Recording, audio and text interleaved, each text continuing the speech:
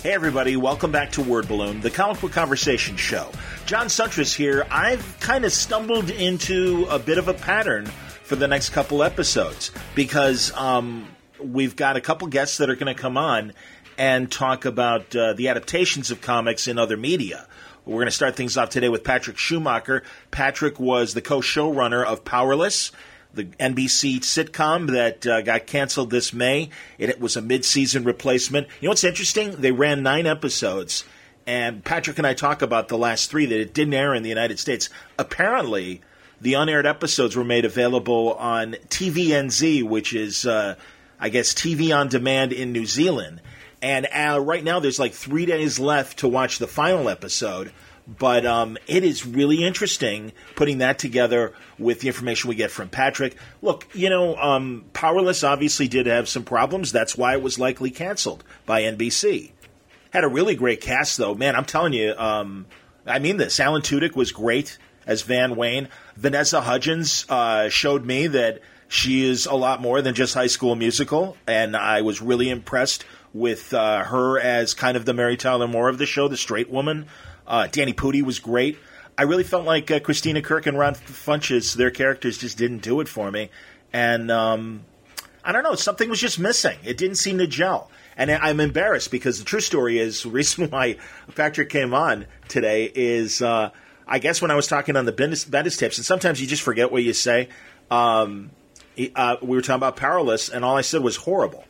I watched 5 episodes. I thought a couple were good, but it really felt like it wasn't getting better. And I guess from what Patrick said, too, a lot of the episodes were shown out of sequence. That could be a reason, one of the reasons why that things were kind of inconsistent. I thought they had a lot of good superhero premises and very funny Easter egg kind of jokes, and it was great hearing familiar names dropped in the various episodes and some subplots like them trying to get the Atlantis security account and all the Aquaman talk in that I thought was very funny. And then also when Vanessa Hudgens' character was dating a henchman who turned out to be one of the Riddler's henchmen. I thought that was really funny. But again, yeah, something was just keeping it from coming together. While Patrick is really kind, he heard my one-word, critique of Powerless and emailed me and said, hey, man, I listened to Word Balloon and I heard you say that. And come on, really? That bad?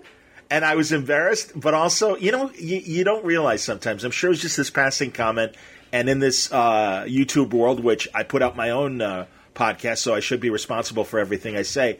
And I really was. I was slightly embarrassed, and it made me feel like some of the internet trolls that I kind of laugh at when I talk to other guests and stuff, and look at me. There's one right there in the mirror staring at me. So I really felt bad. I gave Patrick a much more literal critique. And also, I'm like, dude, really, who am I? Who the hell cares what I say? And I'm also like, would you come on the show? Because I would love to hear about your experience. Again, we keep breaking new ground with all these new ideas and takes on superheroes.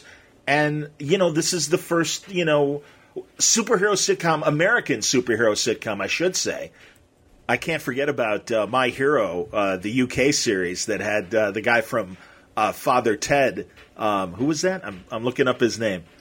Ardal O'Hanlon was Thermo Man, and then that's a very funny show. But regardless, okay, American sitcom with really, a lot of great in-jokes from the DC universe. Patrick tells us he gets pretty good, graces from DC to use a lot of the characters, and it's kind of fun from that standpoint. So, again, I think it's really interesting to take a look at this, and Patrick gives us this great behind-the-scenes view of what went into the creation of Powerless. So worth noting, because I think, again, when we look back at this era, this is going to be an important footnote in some of the things that were attempted as superheroes make the new transition into 21st century media. So it's fun to talk to Patrick Schumacker. A lot more fun than what that just sounded like. That sounds incredibly dry. Now, this is a good conversation. Patrick Schumacker joins us on today's Word Balloon. It's all brought to you by the League of Word Balloon listeners. Thank you, League, for your support. I truly appreciate it. Lots more subscribers who've come on, and I thank you for that, really, via Patreon. If you like what you hear on Word Balloon, and man, you gotta like what's been going on lately, because I've really had some great luck in getting some very good guests, and I think have given a lot of good conversation. So happy to be the person in between you and these people telling their stories. If you think it's worth the price of a comic book, subscribe to Word Balloon via Patreon. You can go to patreon.com/wordballoon, or you can go to wordballoon.com and click on that Patreon ad right there on the front page. That will take you to the subscriber page. Thank you again for your support, League of Word Balloon listeners. Word Balloon is also brought to you by In Stock Trades at InStockTrades.com.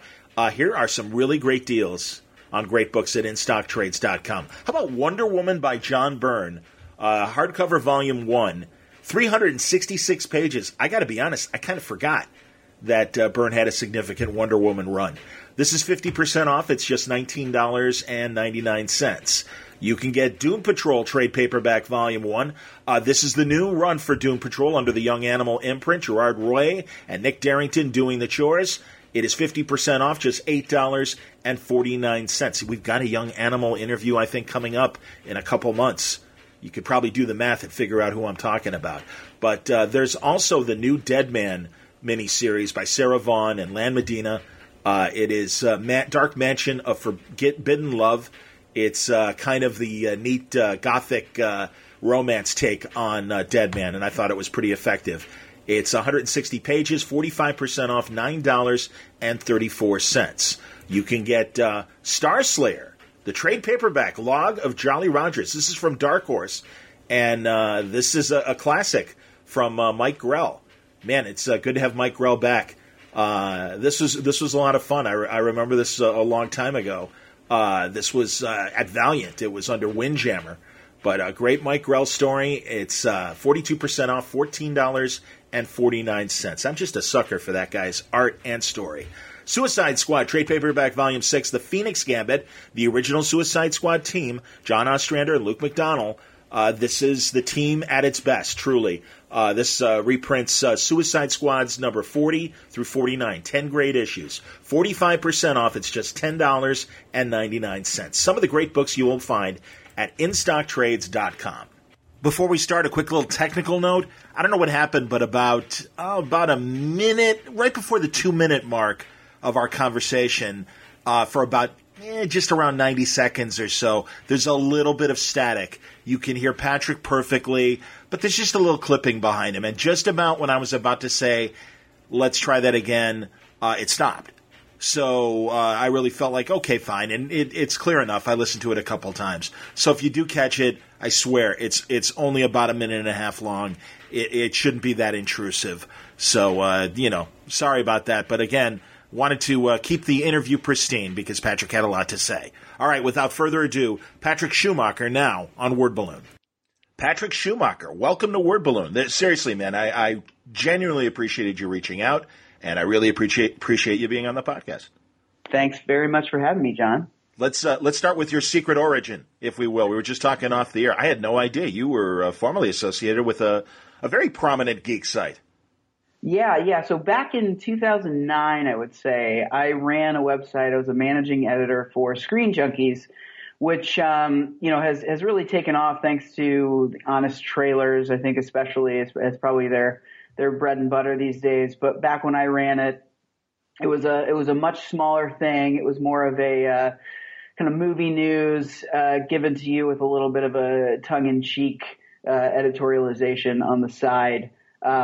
So needless to say, less successful than it is now. But I did that for about a year before. It was a weird gig, actually. I honestly took the gig because they gave it to me, but also because I needed like an office job. I needed the pragmatic reason was I needed medical insurance at the time. I was freelancing. Well, if we can go back even further, I moved out to LA to went to film school in Austin, University of Texas. Cool. Grew up in St. Louis. So I graduated with a film degree. Wanted to direct TV commercials and music videos and that sort of thing when I first moved out, back when those were kind of a thing. Sure. Music videos. They're still occasionally doing commercials. My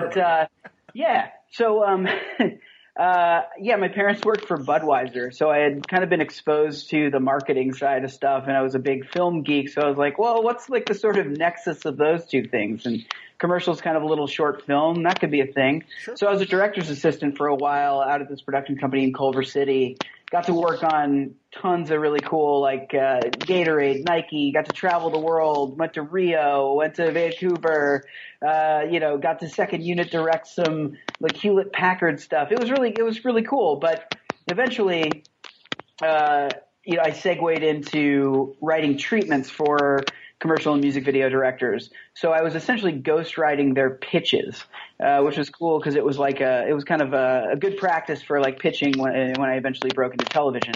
But I did that on a freelance basis for a few years, and then I got this really, really terrible kidney stone at like the age of 29, and had to have 2 surgeries, and it added up.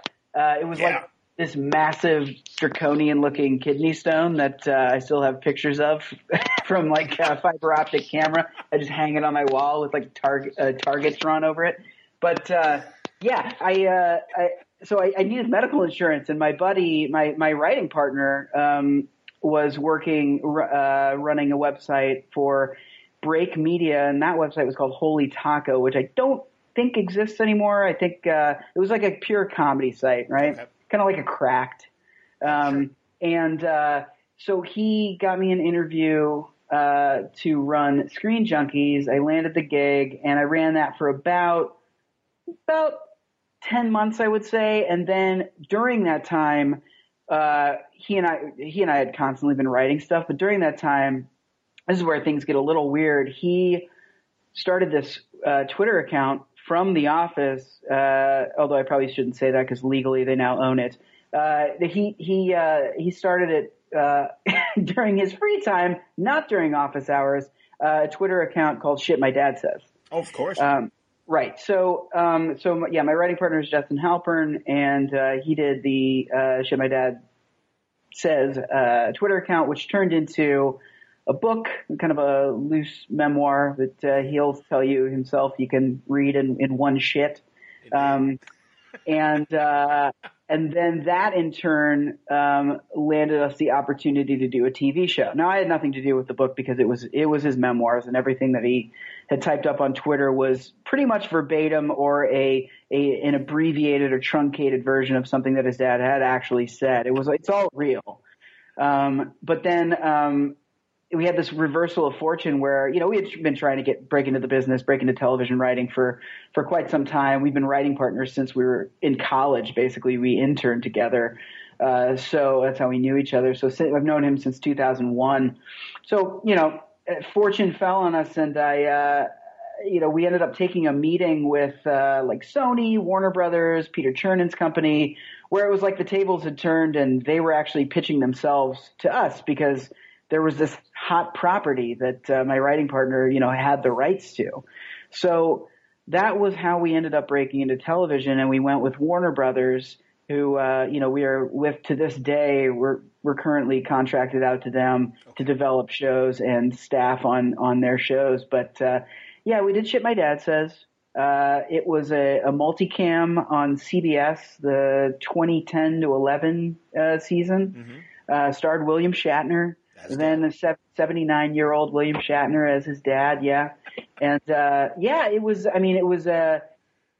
was like baptism by fire, right? Because they paired us up with the guys who ran Will and Grace, who created Will and Grace, wow. Ran Will and Grace, and those guys, we were totally enamored of these guys when we met with them. We walked into that meeting like saying, we're going to put our foot down, and this is going to be, we want this to be an HBO show, single cam, no holds barred, because the book is uncensored, and right. One of the tropes of that character is his salty homespun language, and so so naturally we ended up with a multicam on CBS. Yeah.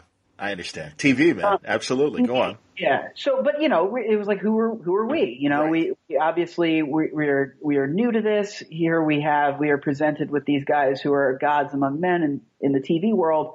And, they convinced us that it should be a multicam on CBS. And look, I think in hindsight, I think it was probably the best thing that we could have done for our careers because it got on the air. It lasted a full season.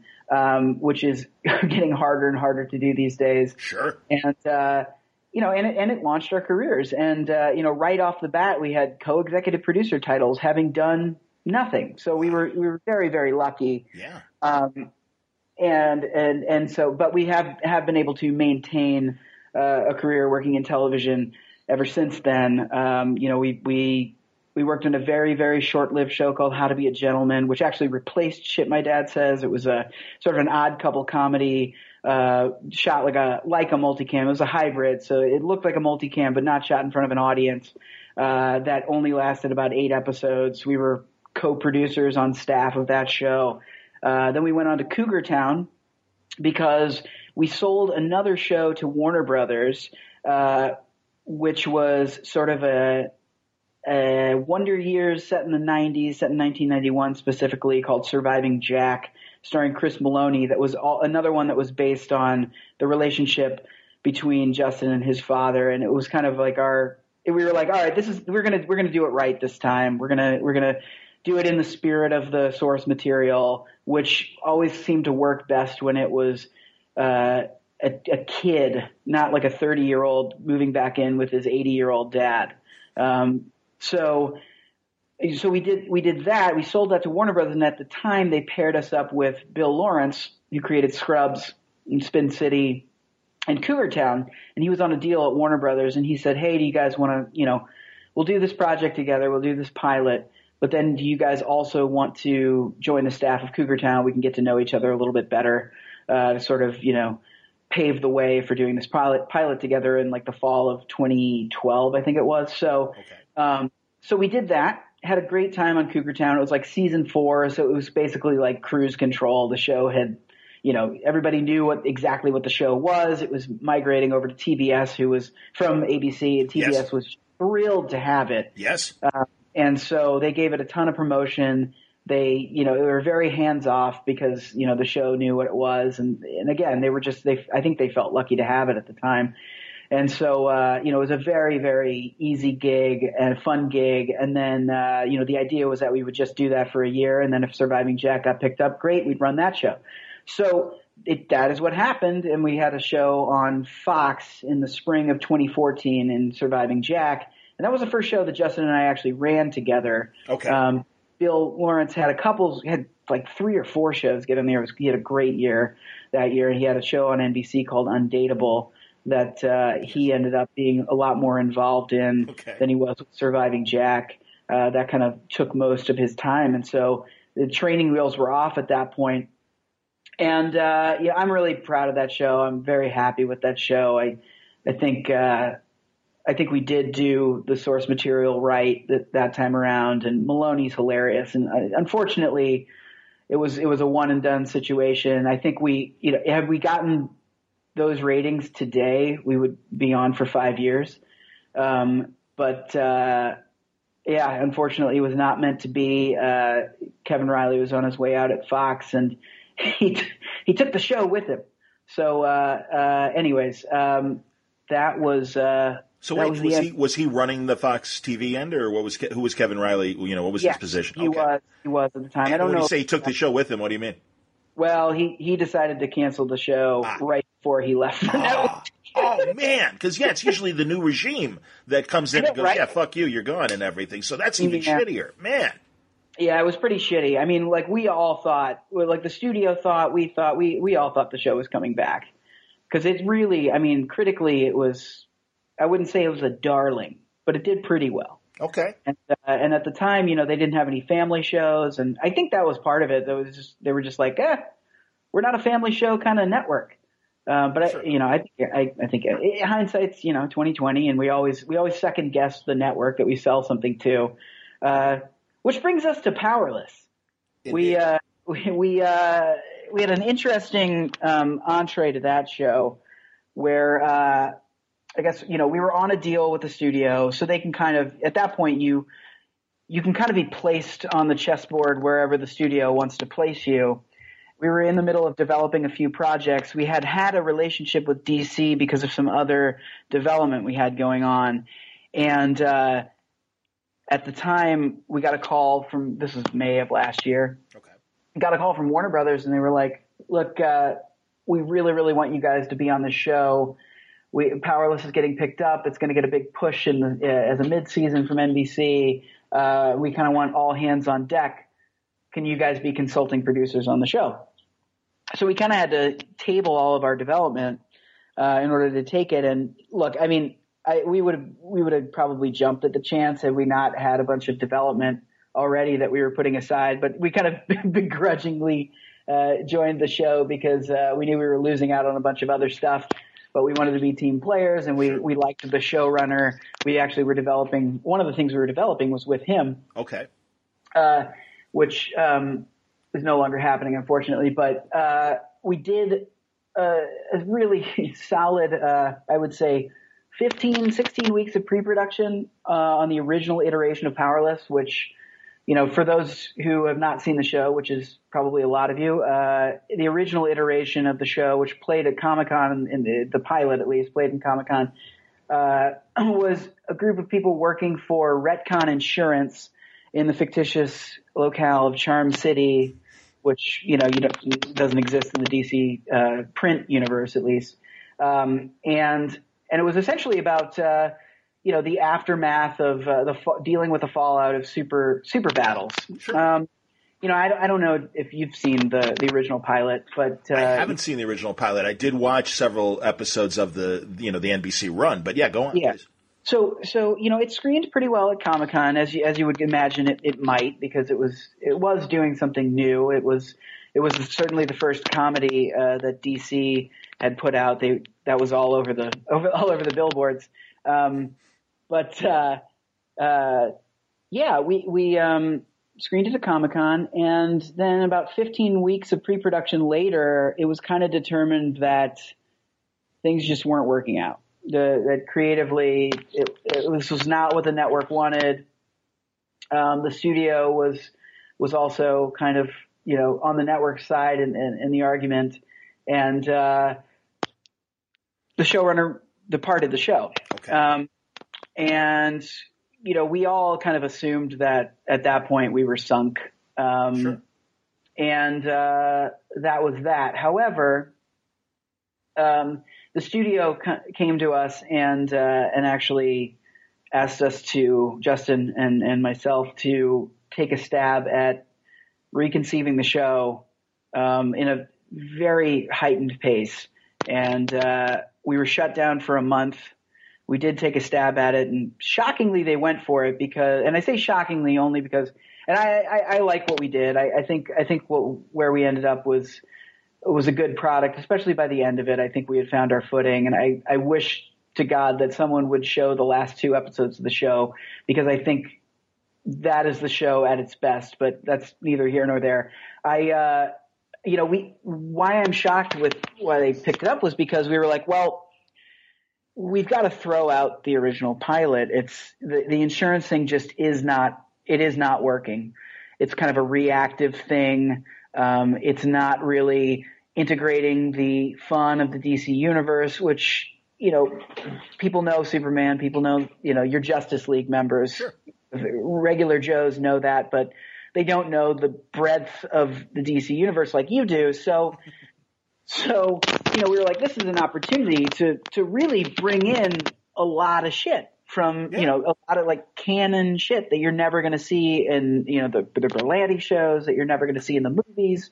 And they kind of did give us carte blanche to show a certain level of, you know, of how to put it, like arcane, you know, superheroes and that sort of thing. So anyways, we were like, well, we gotta blow up the pilot. We got to blow up the concept of the show. And we really did not think they were going to go for that, because they had spent a lot of money on that pilot. You know, the effects sequence, which ended up being borrowed for the new iteration, which was the 4-air pilot. You know, that in and of itself was probably like $500,000. Okay. Wow. Yeah. And so, you know, it's an expensive, effects driven, single camera comedy, which from a business standpoint is not the greatest thing. You know, you can have a multicam that takes off and you can make billions, but, you know, if you have a single cam effects driven comedy that takes off, you're only talking like tens of millions in profits, which, you know, is in like the studio's metaphorical couch cushions. It's a pittance compared to what the Big Bang Theory is doing. So at any rate, they did say yes, which, we were like, holy shit. And then they were like, all right, you've got the weekend to kind of like come up with a new thing. So long story short, we met with the DC executives, Aria Moffley and Jeff Johns over there at DC, and kind of just had a brainstorming session where we landed on our group of our core cast who we were keeping. Our core cast was now going to be working for a security company, specifically Wayne Security, subsidiary of Wayne Enterprises, to help kind of bring that name recognition into it for the layman, let's say. Sure. And they were going to be making security products that help the average pedestrian deal with the fallout of superhero battles. So it was more of a preventative kind of company versus a reactive kind of company. It was, I got you. So NBC ended up being the ones to kind of push for the R&D sort of, nerdier, techier side of things. I think originally we were just going to do kind of a run-of-the-mill sales sort of thing. And actually, like, we liked that idea when they pitched it. I still do. I think it, again, like, opened up doors to sort of the sillier, kind of broader, more, supernatural, paranormal sort of elements of the DC universe. So kind of that's where we landed, and we were shut down for about a month, picked back up in like September or so, October of last year, and then it was like fast track because they had given us an air date of like February 2nd or something like that, and so we actually reshot the pilot and then rolled right into the second, third, fourth episodes. So there wasn't that traditional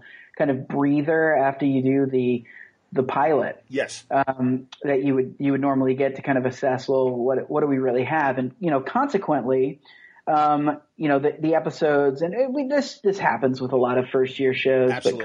But the episodes aired out of order. We wrote them fairly episodically. So, with the exception of the last few episodes, of season one of the series, we wrote them so you could kind of mix and match. And, so they ended up airing out of order. And I think the third episode that aired, which was the one where Alan Tudyk's character, who, if you haven't seen the show, is kind of the black sheep cousin of the Wayne dynasty, plays Vanderveer Wayne, who is he is a character that exists in the canon.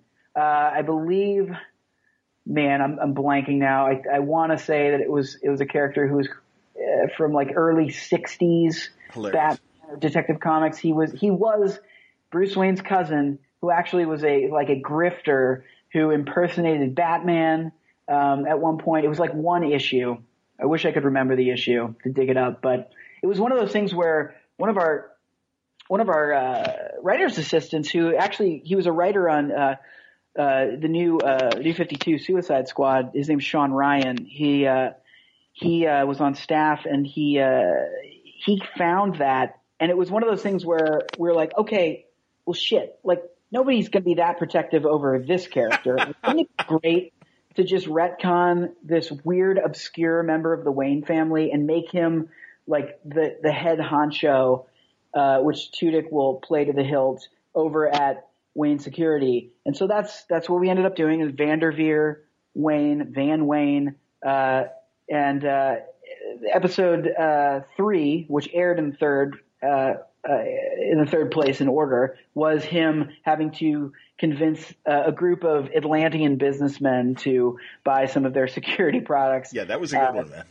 Yeah, and I think that one was like where we had sort of figured out how to integrate the universe into the show in an organic way that still gave you your office, like workplace comedy stuff, yes, but also felt like you're bringing in kind of the more interesting.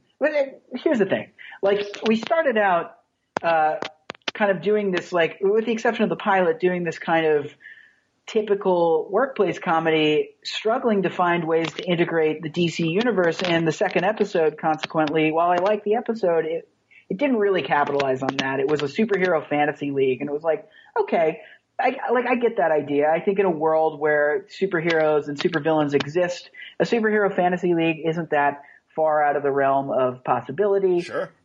And so we threw that in there, but it's still like, okay, you're doing a superhero show, like show the fucking superheroes. Okay. So, we ended up kind of moving toward that after, some heavy philosophical conversations with the network and the studio. And ultimately decided, once we finished the pilot, we were like, well, we're going to push back a little bit more, try and get more of these beloved characters into the show, or I should say beloved by few, not known by many. But we had Crimson Fox in the pilot. We brought her back a couple more times. Yep. We ended up, and these aired, we had Natalie Morales playing, we called her Green Fury in the show. She's probably better known as Fire.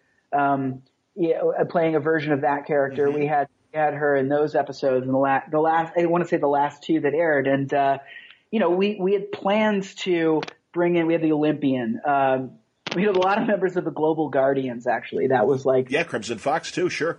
Right. So that was one of the things that DC had, I think, kind of made an agreement with the original showrunner on, was that the Global Guardians were going to be a part of the show. And we just kind of carried that on and had plans to bring more of them into it.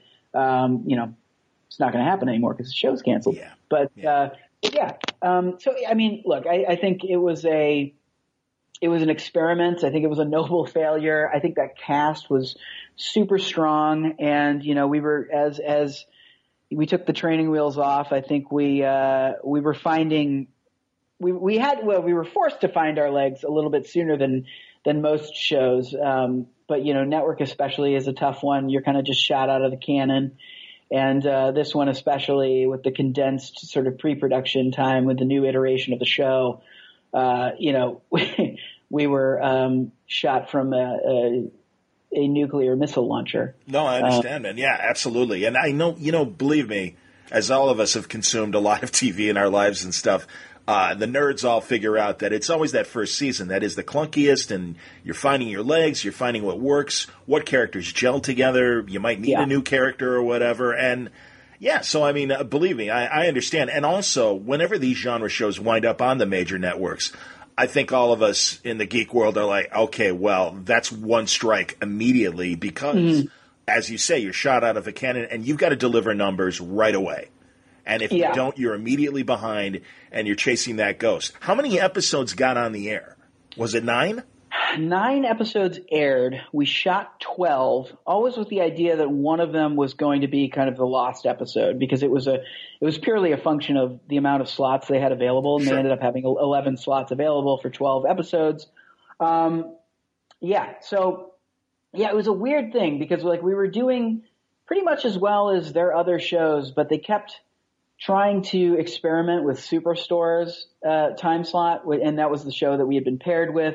Then they had a new show called Trial and Error, which was doing well critically, and I think was liked a lot internally at the network.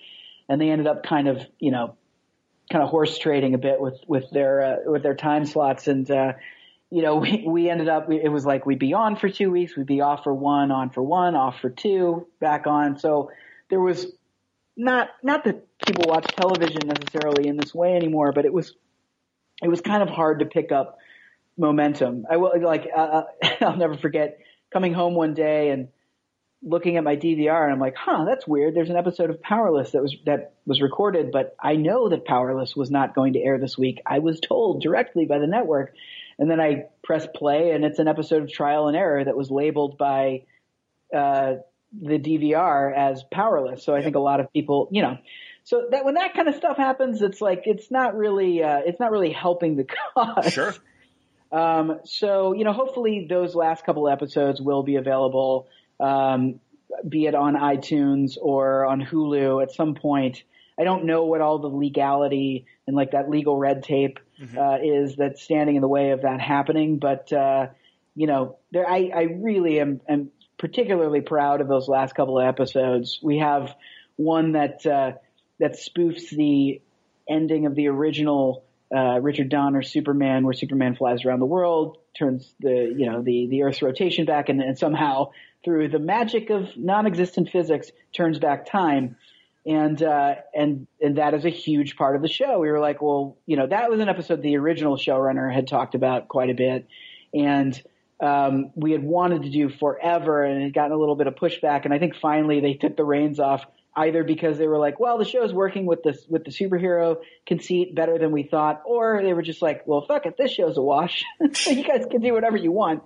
But we ended up with an episode called No Consequence Day, where one of our characters, Ron Funches' character, who's kind of like a resident conspiracy theorist, finds out that Lois Lane has perished in basically a terrorist attack, and he is the only one who is not mourning her death initially, because he knows for a fact that Superman is going to just fly around the world, turn back time, and therefore everyone in the office has a day of no consequences. Inevitably, this is going to happen. And then, there's YouTube videos with crackpot scientists kind of confirming it in their own way. And then sure enough, we have all of these radioed in newscasts from the local Charm City News talking about how Stephen Hawking has pushed Neil deGrasse Tyson into traffic with his wheelchair, and all of these incredible scientists are actually going on crime sprees, and so therefore this must be true. And so we had a lot of fun with that, and then in the finale we actually have, aside from a great cameo by Adam West, we have a conceit where the company is actually taken over by LexCorp. Van Alan Tudyk's character shaves his head to suck up to Lex Luthor. They all become employees of LexCorp. We have an appearance by the Blight. It's like, if you don't know, kind of an obscure group of villains from Legion of Superheroes world. Awesome. Kind of almost like the DC equivalent of the Borg is the way I kind of look at them. Oh, okay. They invade Charm City, and via a wormhole, we have a character going through a wormhole and coming back out dressed in the traditional battle garb of Skartaris. I mean, we had wow.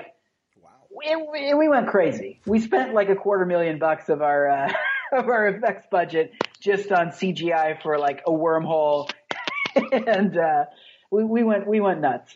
And I hope to God it sees the light of day, if only because I've paid the $24.99 on iTunes to get the season pass, and damn it, I want my money's worth. I understand. Well, and also I know Warner's is doing I get confused by their animated streaming thing called Seed and whatever else that they were planning, kind of like CBS All Access, where there's going to be a streaming channel, and I'm hoping that those episodes do make it, because I was checking the NBC app and it only has up to episode 9. It actually has 5 through 9 on the NBC app. Oh right now. They've got the stacking rights and all that business. Yeah, Warner Brothers is a little tricky with that sometimes. It's not like, because they're not owned by NBC, Hulu, and NBC.com. I don't think they get access to all of the episodes like they would a Universal produced show. At any rate, I hope so too. I don't know a ton yet. I'm finding out actually, because we're hoping to do a project with them on their OTT digital service. I'm finding out a little bit more about that. Is that what it's called, OTT? Well, it's over the top, which is like industry speak for anything that's not traditional. I found that out last week. I was like, oh, OTT, what does that stand for?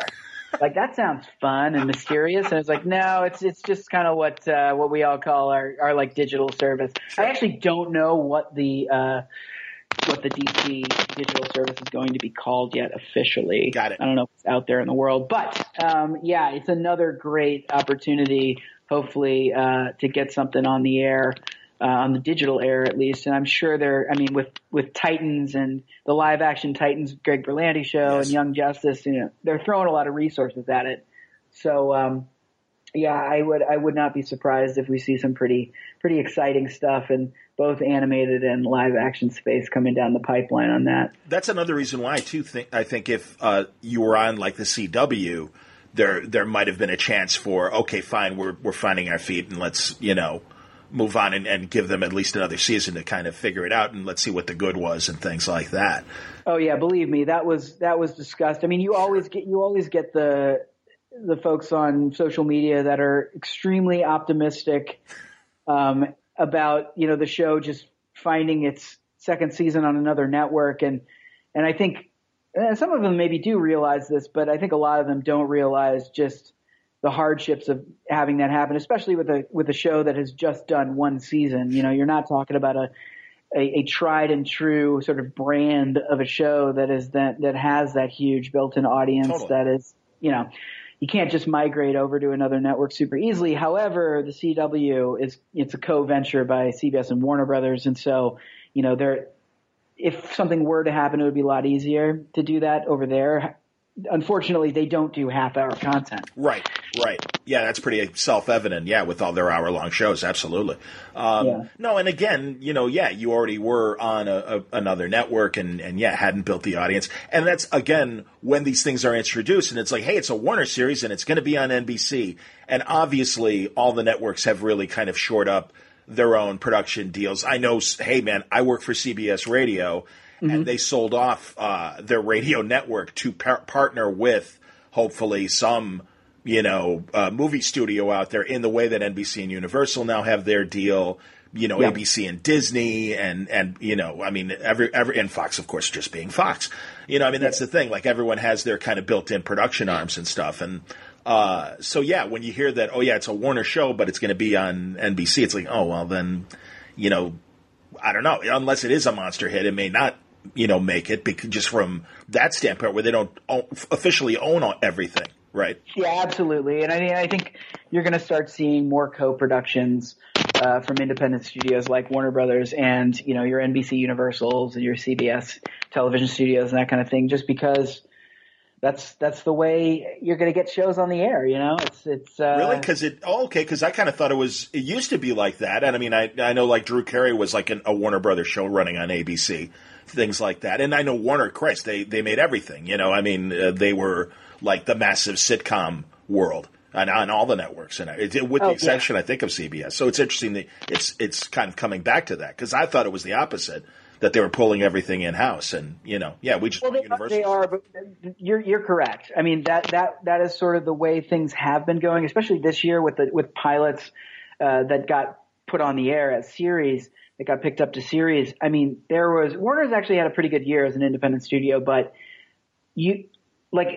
I'll give you an example with NBC. The shows that NBC picked up this year, the new shows, none of them were created by an outside studio. Right. So you're absolutely right, and that is the trend. But what I meant was, you're gonna start seeing more co-productions with independent studios, because in order to survive, in order to make that pickup more enticing to your NBC Universals, they're just gonna have to bite the bullet. Okay. And cool. So or hopefully Warner Brothers just gets something going in addition to the DC OTT, right, as we industry insiders call it. No, it's honestly, I really do appreciate this point of view, because I do think media is in a very interesting place, and because of all it's the best of times, it's the worst of times, because we got all these platforms, but then some really good stuff goes unnoticed because nobody can consume everything. And it's so funny. It's like, I'm going to cut the cord and I won't pay for cable anymore. Well, the streaming options can bring your media bill as high as a cable bill pretty easily if you've got a wide interest in various things. And there's tons of channels that I would love to do that I'm like, no, I can't afford this, man. So it's, oh my God. I had this really depressing conversation with a teenager the other day. We were doing a little bit of research for this network comedy that we want to pitch that takes place in a high school, and fairly far removed from high school. So I'm like, we should do some research here. And we're talking to her, and we're get to the end of the conversation. We're like, what are some good high school shows that you currently watch that are like great representations of high school for you? And she's like, well, I kind of just watch Netflix. And that's about all I watch. Wow. And I'm like, well, I'm fucked. I'm like, how long is our contract good for? Okay, good. All right. we're not going to be jobless yet. But it's just like, it seems like, fuck. That's all I understand. I've got two nephews that are in their early 20s, and they're my focus group. And I always am literally like they're like just in college age and stuff. And I'm like, all right, what's going on? What are we watching? What's funny? What's not funny and stuff. And I'm surprised when I like something that they're like, oh, I haven't watched that yet. I'm like, hey man, Silicon Valley is amazing. And they're like, oh, we really like TJ Miller. We just haven't watched it yet. I'm like, oh my God, you guys, watch it now before he leaves the show. Exactly. Yeah. You're going to love seasons 1 through 4. You're going to hate that. I saw that one interesting article, though, where a writer is like, hey, you got to grab Haley Joel Osment as, like, TJ's, like, replacement, because he was on an episode 2 weeks ago. And that's right. He was funny. He was really funny. And it's like, I barely recognized him. He had, like, a Grizzly Adams thing going on. He looked like that in the Entourage movie. Maybe I'm one of the few people that saw the Entourage movie. But, I'm like, oh, man, he was good. And, it was like, oh, he would be kind of interesting in the mix and stuff. So I that was an interesting idea, and it'll be interesting to see what they do with season 5. But anyway, back to you. You know your stuff, and again, I thought there were a lot of really good ideas on Powerless. And I'm sorry you guys didn't have the time to shake it out, because really, I mean, you had great cast members. Tudyk is fantastic in everything he does, and it's what a great gift to have him on a series. I do kind of think this will live on in a cult way, which I know is, a nice moral victory maybe, but it's a shame because, it's like some of these shows, and that's what I was wondering what the future might be, and obviously you don't know yet either. And even some of the other shows you worked on, like Surviving Jack and stuff like that, is that playing anywhere? I do not believe you can get Surviving Jack outside of iTunes. Okay. There you go. It just was so short-lived, Sure. And also, Warner has a weird thing with home video and that sort of thing. They don't, like, Shit My Dad Says was on, like Shit My Dad Says premiered with a 4.0 rating, which is like, you just, like, nobody gets that now. Yes. Like Big Bang Theory is not getting that now, and yet you can't get that show anywhere. So I don't know if it's like a Warner Brothers thing. Wow. Or what, but just not available. I mean, Powerless you can 100% get on iTunes, and hopefully these last 2 episodes just get magically added to the iTunes playlist if you've paid for the season pass, because it just doesn't seem fair. Sure. I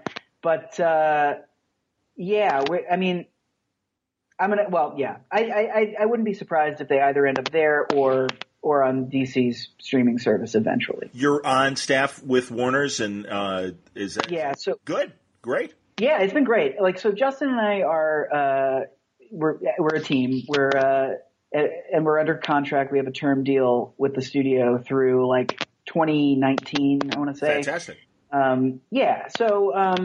We got something cooking with DC again, which I'm very excited about. Great. Yeah. I mean, that's one of the huge benefits of having DC in partnership with Warner Brothers is that you don't have the same sort of hardships that you would to sell something outside of, CW and that sort of thing, because people are still very excited about the properties that DC brings to the table.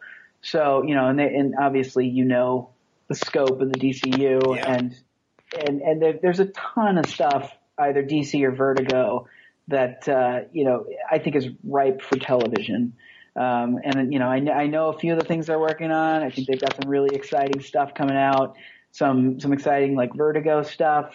It's funny. I one of the executive producers of Powerless, actually executive produced the pilot of Scalped, that originally was a WGN show, WGN America, yes, done through Warner Brothers because of the DC Vertigo connection. And now WGN decided, we're going to like pull out of the scripted business. Like after we spent all this money on this amazing pilot. Wow. And now I say amazing. I haven't seen it, but I'm very good friends with the executive producer. I'm assuming it's amazing. Yeah, I had heard that Scalped was in development, and I wasn't sure if it was as a TV show or a movie. TV show. It makes sense because it's Wise Guy or Donnie Brasco on an Indian reservation. So yeah, no, God, you know, I'm a huge Jason Aaron fan. It was and R.M. Guerra for that matter. Great Vertigo series, and yeah, totally primed for TV. And I had no idea that GN is making that move as well. I thought and watched, you know, GN is a Chicago-based company, or was, currently still is, and when they were saying, yeah, this superhero thing, I don't know if that's going to work, when they were still part of the CW. And it's like, man, you guys are so going in the wrong direction. And so now to hear that they're potentially, you know, all the scripted stuff, holy cow, that's crazy. And it's tough because they're trying to, you know, make their mark as a superstation finally and really embracing what you can do in the way that TNT and TBS does their stuff. And I mean, God, I think Underground was a really good show, and I liked, I liked Manhattan. I thought that was a beautiful show. Yes. Yeah. The guy who directed, I think, most of those episodes, but definitely the pilot, Tom Schlamme, is such an amazing TV director. I know that name, absolutely. I've seen that name on a He did West Wing. He's like a Sorkin guy. Yes, of course. Beautiful show. Which is, you know, unfortunately short-lived. So now I think they're looking for a new home for Scalped. So I'm excited about that though, because I think they're going to find it. I think somebody will pick it up. I'm a Jason Aaron fan. I just started reading his Doctor Strange run. Oh, that's great. Yes, indeed. It's fantastic. Shit, it's really good. I read it because I listened to your podcast and Bendis was talking about it. Oh my God. I say Bendis like I know him. I don't know that guy at all. Say Bendis. It's all right. Do you know any other comic book writers? And well, you mentioned obviously Sean, who used to write Suicide Squad. Yeah. You know, I'm not so tapped into it. I know them from passing. I have buddies over at Skybound who've introduced me to a few guys, and you know, nobody. I'm not friends with anybody. I have just met people at cons and whatnot. I'm not a writer, but Cliff Chang did a piece of original art that I commissioned for Powerless. That I should send you a picture of. Oh, it's God, that'd be great. It's sort of a takeoff on an old Teen Titans cover with the cast. You know, striking a pose, and oh man, it's so. I mean, Cliff Chang's awesome. Oh yeah, DC hooked me up with him, and he just he knocked it out of the park. That's terrific. That's cool. Yeah. Who do you read? Who do you like to read? So I am, because my buddies are over at Skybound. I've been reading a ton of you know, Donny Cates' new Redneck book. Been reading Extremity, Daniel Warren Johnson's Extremity. I've been having a blast reading that. I mean, Mark Waid and Bendis for me, like those guys, for whatever reason, their dialogue for me is just the best out there. I just think the levity in a lot of their dialogue, I spark to as a comedy writer. Not that Kingdom Come was funny, but you know, I love those guys, and they have obviously been doing it forever. Oh yeah, there's humor. There's humor in Mark's Flash run. There's a ton of humor in Mark's Flash run. And Impulse, for God's sake, absolutely. Yeah. So, man, what else have I been reading? Oh, I've been reading Seven to Eternity, Remender's book with that. Pena. I mean, holy shit, that guy is good. Oh, Pena? Oh my God. Yeah, They've always been an amazing team. I completely agree, and two good guys as well. Yeah. No, they're great. That's awesome.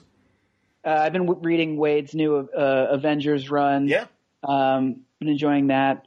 Lemire's Thanos stuff. I've been reading a bunch of it. Cool. Black Hammer. I was going to say, good. I'm glad you're reading Black Hammer, because I think that is amazing. Yeah, and I make it a point to track down all the variant covers that Lemire's doing for Black Hammer. I love them. I almost splurged. My wife would have killed me, but I almost splurged on the cover of number 5, I want to say, that he did with Captain Weird, sort of doing the like Vitruvian Man on the cover, like in his space helmet and stuff. And they had it up on that. I think it's Cadence comic artist who reps him. Yes. And oh man, I almost bought that, but it was like $1,000, and my wife would have really murdered me. I understand. Like, I already paid enough for the Cliff Chang commission, but like that one's like, it's got like personal. You know, she knew not to say no to that one. Break my heart. That's amazing. And I keep meaning to buy, and it's a print, but his Archies as a 90s punk band or whatever, or band, I mean, stuff like that. No, Cliff's amazing. And do you have other original comic art? I've only got a couple things. I've got a piece from my buddy picked it up for me at Emerald City Con. It's like a Butch Geist Justice League page. Can't remember what the issue is. And then I've got do you know Dan Fraga? Vaguely. He did some image stuff back in the day and was a storyboard artist in commercials. And he used to do these fucking incredible pen sketches where he would just like sit there like on the back of like a Long John Silver's menu and draw these incredibly dense sort of like Mobius looking space guys. And I got one of those that he did that he just was like, I shit this out over at Denny's. And I was like, this is fucking amazing. And then I've got a random piece. It was an Ashley Wood page from a Ghostwriter 2099 that I found down in San Diego one year. And I was just like, I like Ashley Wood stuff. Yeah, hell yeah. I didn't even realize, like, I knew nothing about him other than he's done these, like, nutso, like, World War II inspired like mech paintings. Yes. And I was like, oh shit, this guy, he did Ghostwriter 2099? Great. Yeah, I'll take that. Yeah, I had no idea he did Ghostwriter 2099. I'm a Metal Gear Solid. All of his IDW stuff is, and also all the stuff he did, I think in the Hellblazer world. Not Hellblazer, Spawn. Oh, nice. I'll have to check that. I had no idea. Yeah, I think he did McFarlane stuff. And 30 Days a Night, I always get him mixed up with Templesmith. Oh, yeah. Yeah, no, similar qualities for sure. The other thing I'm reading is Kill or Be Killed, the Brubaker thing. Excellent. Yes, indeed. Fantastic. That's so good. What, are you going to be at any cons? Or are you just going to be walking around San Diego or anything? I am going to be in San Diego, and I may be doing a panel that I have been told I can't talk about, but it's on Thursday. I think, TV-related thing. So that'll be cool. It'll be my first. So announcement pending? Announcement pending, yeah. Cool. When I get permission. Yeah, that's great, man. Excellent. Yeah. That's be like the 7th, 8th year in a row that I've gone. Oh, that's great, man. I will be there as well. I've got a Thursday panel, so hopefully mine doesn't conflict with yours, or I'll come by and see you. Awesome. Yeah.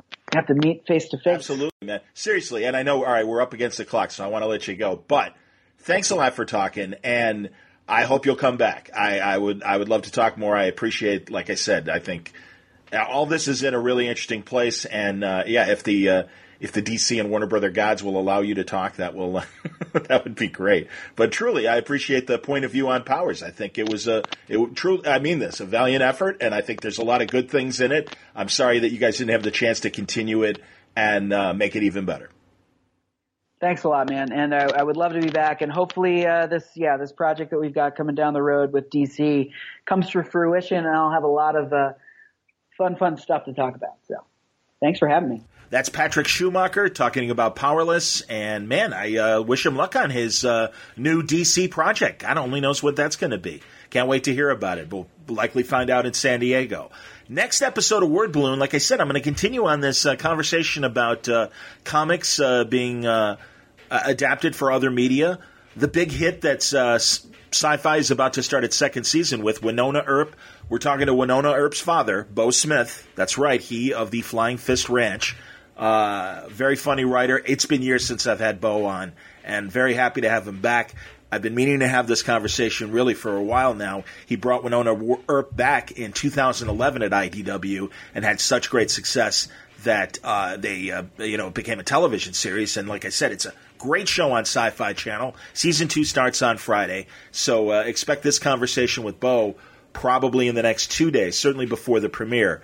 And it's a great preview and a great talk about the show. And, of course, the IDW comic books that now are really as much of a part of the show as the show itself, because it really does serve as a prequel. Everything that happens on screen and these new IDW issues are really a prequel of Bo's original story. And you'll hear more about that on the next episode of Word Balloon. Thanks a lot for listening today.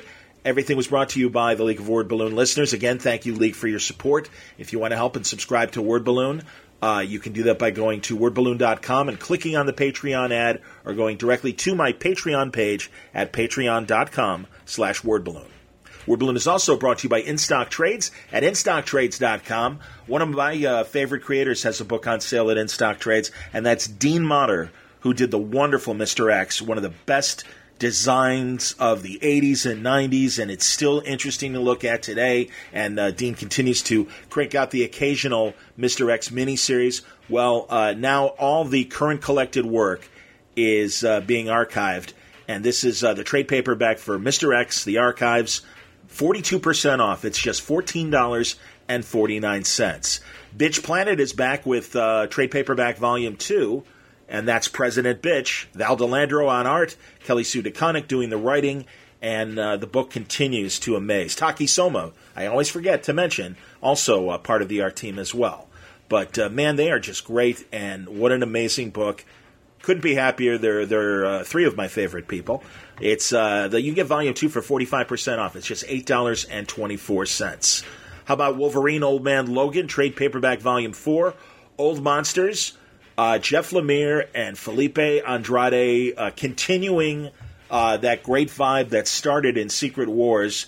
Shame on me. Of course, it started in Old Man Logan with McNiven and Mark Miller, but I don't know. It felt a little different than the Miller series. I really think what Bendis started in Secret Wars and what was continued in this series through Jeff Lemire, I really think has kind of gone its own way.